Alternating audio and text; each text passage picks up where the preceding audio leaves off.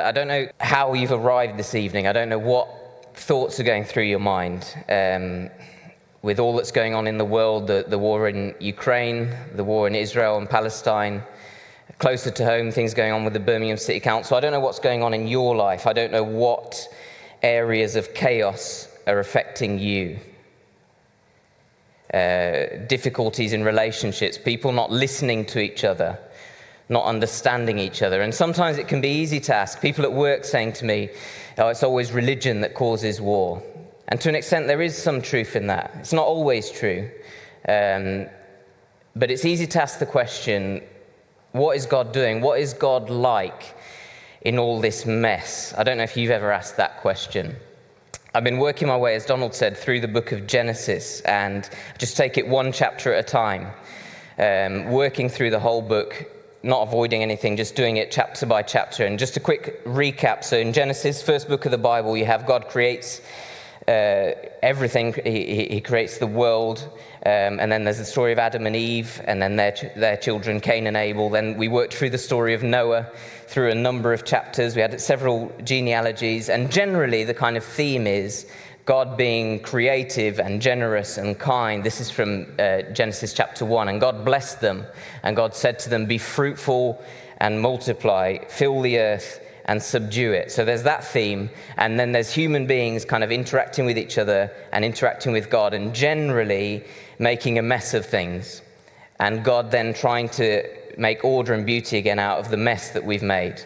And something I'd never noticed before, you're not meant to say this, but I was daydreaming in church a few weeks ago, and something I'd never thought about, and I don't know if this will be helpful to you, was the idea. So in the beginning, right at the beginning of the Bible, God says, let there be light, and there was light. And if you imagine pure light, I don't know if you remember back to your days in physics, pure light is just white, pure white light. And so God says, let there be light. And then in the story of Noah, humanity has got so bad that it's necessary for God to come and put an end to things. Just the wickedness couldn't go on, the damage people were doing to each other. And the way God judges is through water. So rain comes down. And I don't know if you remember your physics, but when pure light goes through a certain kind of prism or through a drop of water, do you remember what happens? I don't know if you did that experiment in physics, whether you put the light through the prism, it's like, oh, wow, look at that, all the different colors. And so one color of light becomes many. And so what you got is, if you imagine God's light that he'd created passing through his judgment, which is the water, and what came from that was one of these. This is in Erdington. Ben Kitchen took this.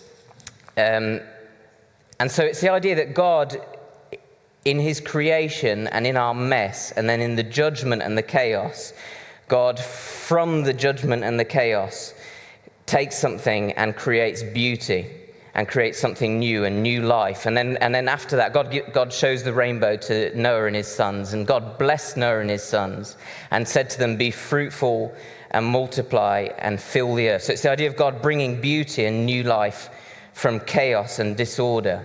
And part of the blessing, if you notice there in both those passages, part of the blessing is to multiply and to fill the earth, to spread out in it.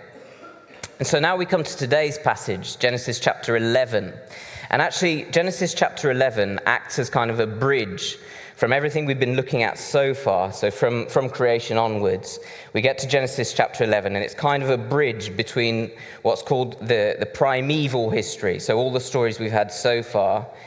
And now, after chapter 11, we're moving on to the stories of the people who would go on to become the nation of Israel. So talking about Abraham, Isaac, and Jacob, what the Jews would call the patriarchs. So chapter 11 is like a bridge from the primeval history into the patriarchs. You might be like, I don't know what you're on about, Paul, but for some people, hopefully that's helpful.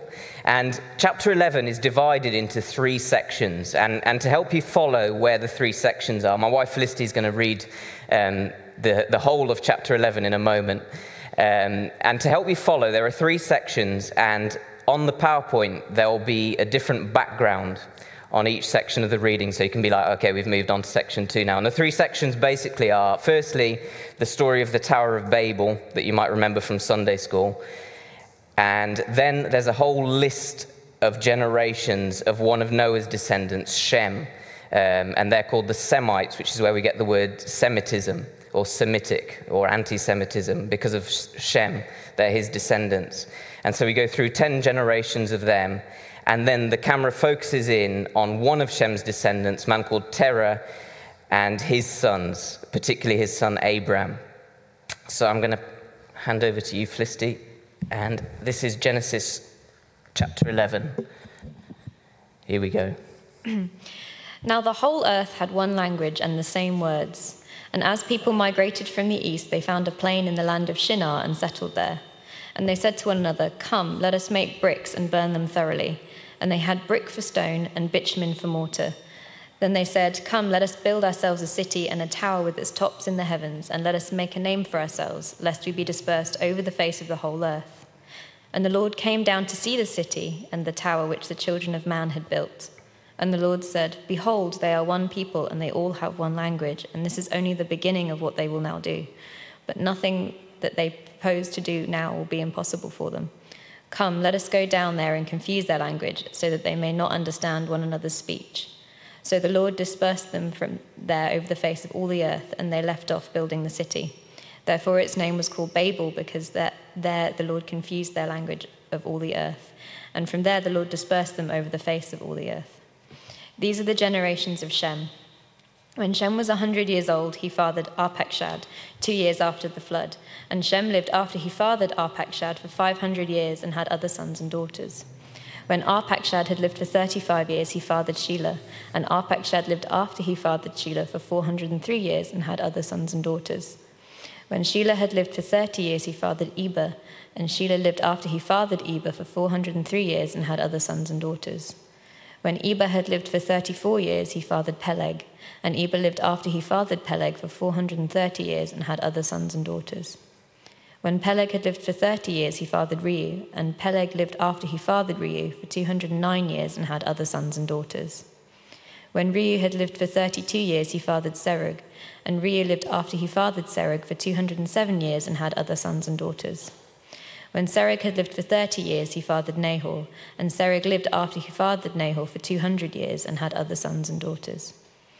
When Nahor had lived for 29 years, he fathered Terah, and Nahor lived after he fathered Terah for 119 years and had other sons and daughters. When Terah had lived for 70 years, he fathered Abram, Nahor, and Haran. Now these are the generations of Terah. Terah fathered Abram, Nahor, and Haran fathered Lot. Haran died in the presence of his father Terah in the land of his kindred in Ur of the Chaldeans. And Abram and Nahor took wives. The name of Abram's wife was Sarai, and the name of Nahor's wife, Milcah, the daughter of Haran, the father of Milcah and Iscah. Now Sarai was barren, she had no child.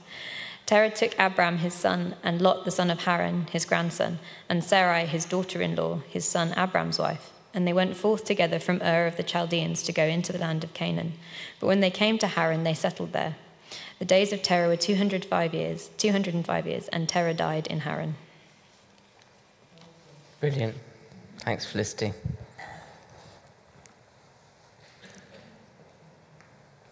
So, what's going on there? Just a kind of quick summary. Basically what you've got is all the people are gathered together in one place, and they've got one language, and they have this big building project, and God doesn't like the building project, so he comes and creates confusion by changing their languages. And then in that second section, you've got generations of people who live a really long time and have unusual names, like men called Shelah. And if you're interested in and you didn't hear the talks on Genesis chapter 5 and 10, you're interested in those genealogies and the really long ages and the interesting names, then you can watch the talks on Genesis 5 and 10. I go into that a bit more. I'm not going to go into that tonight.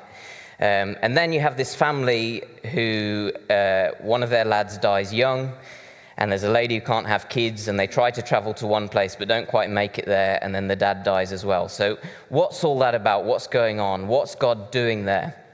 And we come back to that question, what is God like in all this mess? And very simply, what we're going to do tonight is just thinking about what can we learn from Genesis chapter 11. And what I'm going to do this evening is three things. Firstly, we're going to look at one thing that this passage says about what God is like. And then secondly, we're going to look at two ways this passage challenges common thought patterns that we might have. And thirdly, we're going to look at three practical things very quickly that we can do based on Genesis chapter 11 to help us live in a way that pleases God. Before we do that, let's pray together. Jesus, thank you that you're present here today. Thank you for your word. Thank you that it has spoken powerfully over many generations. And we invite you now, Lord and King, to come and speak to us through your word. Would you give us open minds and open hearts? Would you speak through your word, the Bible? We honor you as King here this evening. Amen. So, straight into it, that first question, what is God like? What is God like? I was at work, so I work fitting shutters, and on Monday afternoon, I was fitting shutters for an older Irish man, and we were in the upstairs bedroom, and it was one of those bow bays, you know, the bays that kind of come round like that. I think there was 5 sections to it, and it was a bit of a complicated one to measure, so I was there measuring it for a while. And the Irishman, the old guy, was behind me watching me work. And I won't do his accent because I don't want to offend anyone. But he was watching me and he said, I was in the construction industry. And watching you measure this window reminds me of a joke I heard. And basically, this Irish guy got a job on a construction site. And he was there putting down paving slabs and sorting out in the build-up to a curb. And he's putting down all the blocks. And he was doing it really accurately and well, doing all these paving slabs and really focusing on his work, doing a really nice job of it. And behind him, there was this man watching what he was doing. And the man comes over and says, I'm really admiring the work you're doing there. You're doing a really nice job of that. And the Irishman says to him, and who are you? And the guy says, I'm a precision engineer. And we're used to working to within 1,000th of an inch. And the Irish guy says to him, you'd be no good at this job. You have to be bang on. There's something in us that enjoys when proud people get showed up. And so at the start of this passage, what we've got this group of people, and they're all gathered in one place. And maybe they are proud. It says this, and they said to one another, come, let us make bricks and burn them thoroughly. And they had brick for stone and bitumen for mortar. And the use of using fire to make strong bricks was a clever technology for the time. People have put a lot of study into where more or less these people were. And they traveled east from a place where there was lots of stone available for building. And now they were in a place where there wasn't much stone available for construction. And so the idea of using fire to bake bricks was quite a good invention, a helpful one for building large structures. And if you're wondering what bitumen is, it's a form of petroleum. It's often called asphalt as well. So in the UK, about 70% of the use of bitumen is in roads for making asphalt. And you can buy actually a litre can of bitumen paint for about 15 quid online if you want to. Little side note for you. It's good for waterproofing. And then they said this. They said, come, let us build ourselves a city and a tower with its top in the heavens, and let us make a name for ourselves, lest we be dispersed over the face of the whole earth. So there's that line there, let us make a name for ourselves. So maybe there is an element of pride there. And there's something else as well. If you see that line there, lest we be dispersed over the face of the whole earth. I don't know if you remember God's blessing from the beginning that I talked about. God said, fill the earth. In other words, spread out, fill the earth and subdue it. Whereas these people now are saying, we don't want to be dispersed. We want to stick together in this one place. So there's an element there, perhaps, of disobedience to something that God had already said. And there's something else in there as well. And I found this quite interesting looking into this passage. I never knew this. So that line where it says, let's build ourselves a city and a tower with its top in the heavens. From what we know of the people of the time where they were, And that particular phrase, a tower with its top in the heavens, and the kind of talk around how the structure was being built with bricks and bitumen, it's pretty certain that line there, top with its... I'd always imagined the Tower of Babel as a really tall tower. That's kind of how it is in the children's books. But we're pretty confident now that actually what it means there, a tower with its top in the heavens, is actually a reference to what's called, I don't know if you've heard of this before, a ziggurat, which at that time, it's kind of like a temple complex. So the idea isn't that it's a tower that goes up into heaven, a really tall tower. It's a tower where the top of it is connected to the divine. In other words, if you build your city, you build this ziggurat. It's kind of like a layered, sort of like a pyramid. And at the top of that, the idea was that your God would live there. And so you would give things to your God and keep your God happy, and then your God would bless you. In other words, it's a form of saying, it's basically idolatry. It's the idea that you have your religion and your God, and you're in control because you keep your God happy, and then your God blesses you, and you're the one that's in charge. It's a form of idolatry. And so it's quite likely that the Tower of Babel is a reference to a ziggurat, which you've got an image of a ziggurat. Some of them have lasted to this day. It's your God, your religion, on your terms. So, in summary, we've got these people with their clever technology and their big plans and projects. And there's an element of pride, there's an element of disobedience, there's probably an element of idolatry. Proud, disobedient, idolatry. And all three of those things, I think, can be summed up under pride. Pride obviously can be summed up under pride. And then disobedience, the idea that you're not going to do things God's way, you're going to do it my own way. There's an element of pride in that. And then in idolatry, it's like, no, I don't need to listen to you, God, because I've got my own idea of the divine. I'm in control of my own religious practice. And then God confuses them, and they get spread all over the place. And then the camera shifts, and we had those 10 generations. And it focuses in on this one particular family. And some of the main things worth saying about this family were that Haran dies young, that Sarai was barren and had no child, and then they tried to relocate to Canaan, but end up somewhere else, and then Terah dies. And it's not exactly impressive. So what you see here, as the camera zooms in from this big building project through 10 generations, it now zooms into a family, and it's a family that's suffering and struggling and has experienced some degree of failure. But the interesting thing is that Terah's son Abram and his wife Sarai, those of you who know the Bible will know that they go on to be Abraham and Sarah. So in the middle of this suffering and mess and failure, those two people, that couple, if you think about world history, they're probably two of the most influential people that have ever lived. So the Jews, the Christians, the Muslims, all trace themselves back to this couple, Abram and Sarah, and they receive God's covenant and God's promises. So where are we going with this? What do we learn from Genesis chapter 11? What is God like? I think to answer that question, what we see in Genesis chapter 11, all I've done is I've looked through the Bible, and there's something that gets repeated again and again and again, and it's something that we see here in Genesis chapter 11, but there are so many references to this idea of what God's like. And I'm just going to show you 5 verses.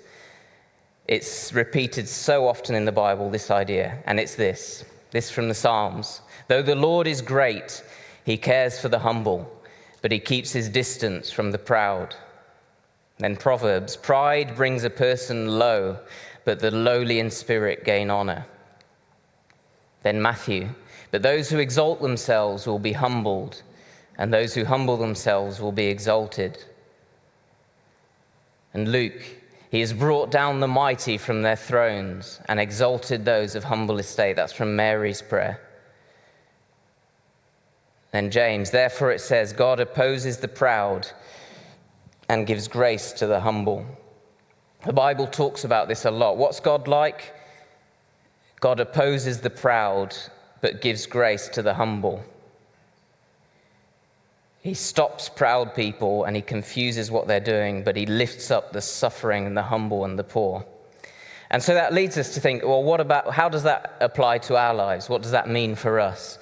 I've got a few pictures of monkeys in this slideshow. I just kind of went in a weird tangent, and from here on, I started using monkey photos as the background. So I hope you enjoy monkey photographs. I really enjoyed these. So what about us? What about me? Is there anything in me that looks like pride? The idea that I can do it. Here's my plans. I'm going to make a name for myself. I'll do it in my own steam. I don't need anyone to help me. Or is there anything in me that's disobedient? I won't do things God's way. My way's far more sensible. And then this one is a far more subtle one, the idea of idolatry. I think it's possible for you to be a Christian who comes to church and still practice idolatry, but in a subtle kind of Christian way. And what does that look like? That looks like I'll do religion and God on my terms. If I do my bit, God will bless me. I don't need to listen to him or submit to him or anything like that. I just need to come to church, read the Bible, act right, and I'll be blessed. So this is my religion on my terms. I'm going to do Christianity my way, not submit to the actual real God. I'm going to do Christianity my way. And that's idolatry, because you've created an idol for yourself that isn't the true living God. You've just said, this is how I intend to worship, and that's how it's going to be. So pride, disobedience, idolatry, and it all kind of gets wrapped up in pride. And if you go to any nursing home in the local area, you'll find people who lived their whole lives under these three principles and who now can't even get to the toilet by themselves.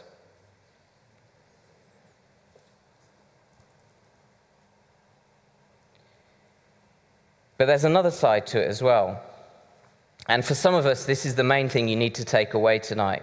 And it's this. If you're here tonight and you're struggling, like the family that we zoomed in on, like Tara's family, if you're here tonight and you're struggling and the world's weighing you down and you know your own failings and limitations, then there's good news for you, because there is a living God. And he wants to be close to you. He wants you to know him. He wants to give you hope tonight. So, moving on, how do we get our thinking right? Another monkey photo for you. There are two ways. I think there are two common patterns of thought that Genesis chapter 11 challenges. So moving on now to that second section. Two common patterns of thought, and this passage challenges them. And the first one is this. If you're the kind of person and you think that this life is all about your goals and your projects, and this is subtle, but I think if you think about it, so much of the way we're taught to think from an early age is like this. If you think about it, it's about what are you going to achieve with your life? What will your career be? How will you succeed? How will you stand out? How will you make a comfortable life for yourself? And it's subtle, but it's actually a self-centered way of thinking. It's my life, my goals, my projects. And how does Genesis chapter 11 challenge that kind of thinking? Look at this. There are 10 generations of people, one after another. And what do we learn from that? That God does things in his time, often over hundreds of years, to fulfill his story, his way. And we're just a tiny little speck in that world history. Compared to him, we're just a tiny little speck. And that's not to put you down. It's not to put you down, but it's to try and give you a healthy perspective of what's true. If you think about the guy up there, top right corner, Peleg, he's just one name in a series of names. He's important, but he's just a link in the generations. And so many people through the Bible, some who do big things, some who do small things, they're all playing part in God's big story, but they're all a small part in a story that spans thousands of years. And this is the takeaway. If you're somebody and you think that this life is all about you and your goals and your projects, the news that you get from Genesis chapter 11 is this: we aren't the main event in life, God is. If you're somebody and you think that this life is all about you achieving your goals, I hate to break it to you, but you're going to live a miserable life, because that's not how this world works. We aren't the main event, God is. But he invites us to play a part in that story. And actually there's something freeing in that. If you get het up about making sure that you live your life and you live to your maximum potential, that's a difficult way to live. There's actually something liberating being like, I'm just a small part in a big story, and actually the main character here isn't me, it's him. Does that make sense? It's a healthy way of looking at things.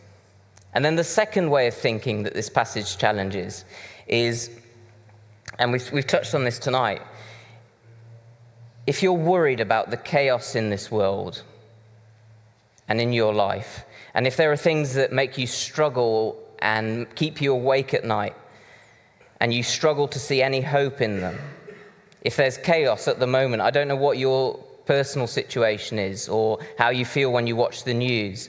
If there are things in your life that you just feel this chaos is overwhelming, I can't see a way through this, then think back to what I said about Noah. So if you think about that one beam of light and where it meets the water of God's judgment, and then it gets refracted and it becomes something beautiful, a rainbow, and then new life came. And there's beauty and new life from judgment. And then if you think about those guys that were building at Babel, building the tower, if you think about them, they were one people group with one language, and they had one project that wasn't God's way. And God came and God created chaos in that. God's judgment there was to create chaos. And so you've got a people that are one people with one language. And in that chaos, God creates language.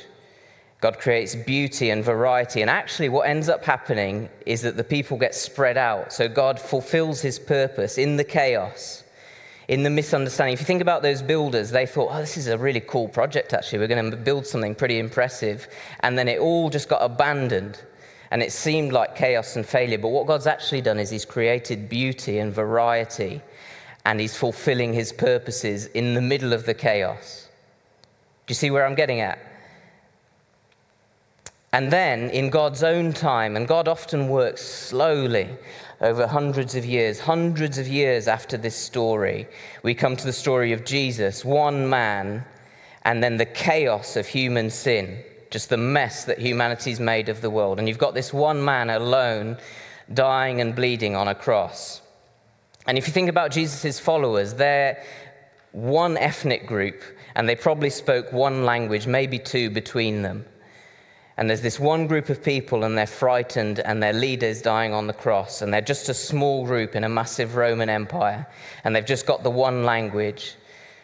And Jesus is there on the cross, and then something happens. And I'd never noticed this before. I'd never made this link. But if you think about what happens in Acts chapter 2, so Jesus is raised from the dead. And so you've got this group of people, and they have one language, one ethnic background. And suddenly in Acts chapter 2, there's a chaotic scene, and the Holy Spirit comes and fires on each person. And what happens? Suddenly, this small group of people who are from one ethnic background of one language gets expanded into people of all kinds of ethnic backgrounds and all kinds of languages. If you're not familiar with the story, read Acts chapter 2. And so from being one group, in that chaos, in that judgment that happens at the cross, suddenly there's variety and beauty, and the word about Jesus gets spread all over the world. Can you kind of see that repeating pattern from one thing, and there's chaos and there's judgment, but suddenly beauty and new life comes out of it? And people who can't see eye to eye, who don't get on with each other, suddenly do get on with each other. People who can't understand each other, literally can't understand each other because of language, suddenly they're able to understand each other in this new life that Jesus has created. And so what's the takeaway? If you're someone who's worried about chaos in the world and in your life, the takeaway is that God can turn chaos into beauty and new life. It's something he specializes in. And then just something to think about. If you think about those builders firing those bricks, so they used fire to make brick.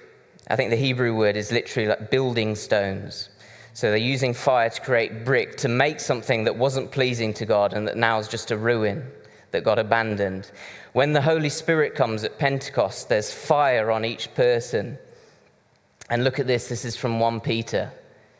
As you come to him, the living stone, rejected by men, but chosen and precious in God's sight, you also, like living stones, are being built into a spiritual house, not a ziggurat, not a temple to a false god, but into a temple to the living God, to be a holy priesthood. So what am I saying there? Instead of fire making bricks to make something that doesn't please God, when the fire of the Holy Spirit came at Pentecost, what was begun there was living stones being built together to become what you see around you this evening, the church. And it's a structure that's lasted thousands of years and goes on growing. And it's not built from bricks, but it's built from people, from human lives. So just to finish, what can we do? Another monkey picture for you. What can we do as a result of this? 3 practical things we can do. Number 1, before you go to bed this evening, look at your week ahead. And I did this and I found it challenging. Look at your week ahead and think about each activity that you're going to be doing this week. So I don't know if you do that on your phone or if you've got a wall calendar. Think about the activities that you're doing this week and ask yourself this question. What in my week looks like me building my own projects? What are the little Babels that you're building for yourself? What is there this week that's actually about me fulfilling my projects for my own ends? And then what this week looks like me humbly joining in with what God's doing in his big story. And ask yourself, what is there in my normal day-to-day life that I could do differently or change altogether with the aim of serving him, not my own ends? Does that make sense? Have a look at your week. Where is it that you're actually just building your own little tower? And how could you turn that round to be, actually, Jesus, I want to join in with what you're doing in the world? Or, if you don't fancy doing that, if you're someone who struggles with anxiety, if there's chaos around you and you're finding it a little bit overwhelming, write a list of all the things in your life that are chaotic right now. If you don't fancy doing that first one, write a list of all the things in your life that you find a bit too chaotic. And with that list, and this is not an easy activity, but take time over it. Maybe your life just feels full of failure and chaos right now. Take that list and imagine, how could God turn this thing into something beautiful? How could new life come from this terrible situation? If God were to do something new in this situation, maybe something in the news, if God were to do something new, would I notice it? So many times in human history, God's used chaos to bring something new and exciting and beautiful.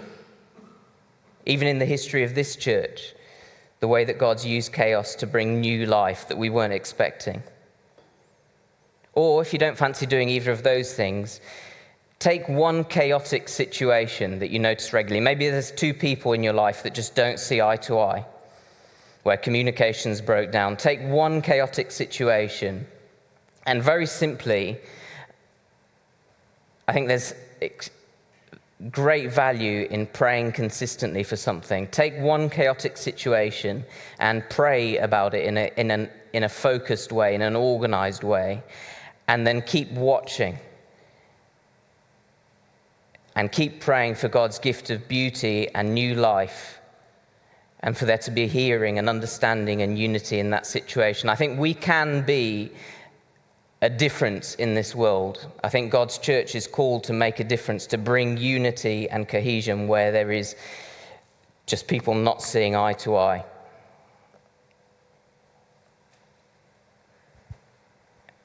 Just as I finish, one day things are going to be different. One day that chaos that might be overwhelming you tonight, that's been around since the time of Babel, one day all of that is going to be put to an end and there'll be nothing but order and beauty. And we look forward to that day. It's not now, but it's coming. Just as in the book of Daniel, the prophet looked forward and saw a day when Jesus would be worshipped by every language and tongue and nation, and that's happening today. So one day, this is going to happen. This is John looking forward in Revelation. After this, I saw a vast crowd, too great to count, from every nation and tribe and people and language, standing in front of the throne and before the Lamb. They were clothed in white robes and held palm branches in their hands, and they were shouting. We sang that earlier, shout of acclamation. They were shouting with a great roar, "Salvation comes from our God who sits on the throne and from the Lamb." And so we invite you, Holy Spirit, would you come in the choir and speak to us what it is that you'd have us hear from tonight?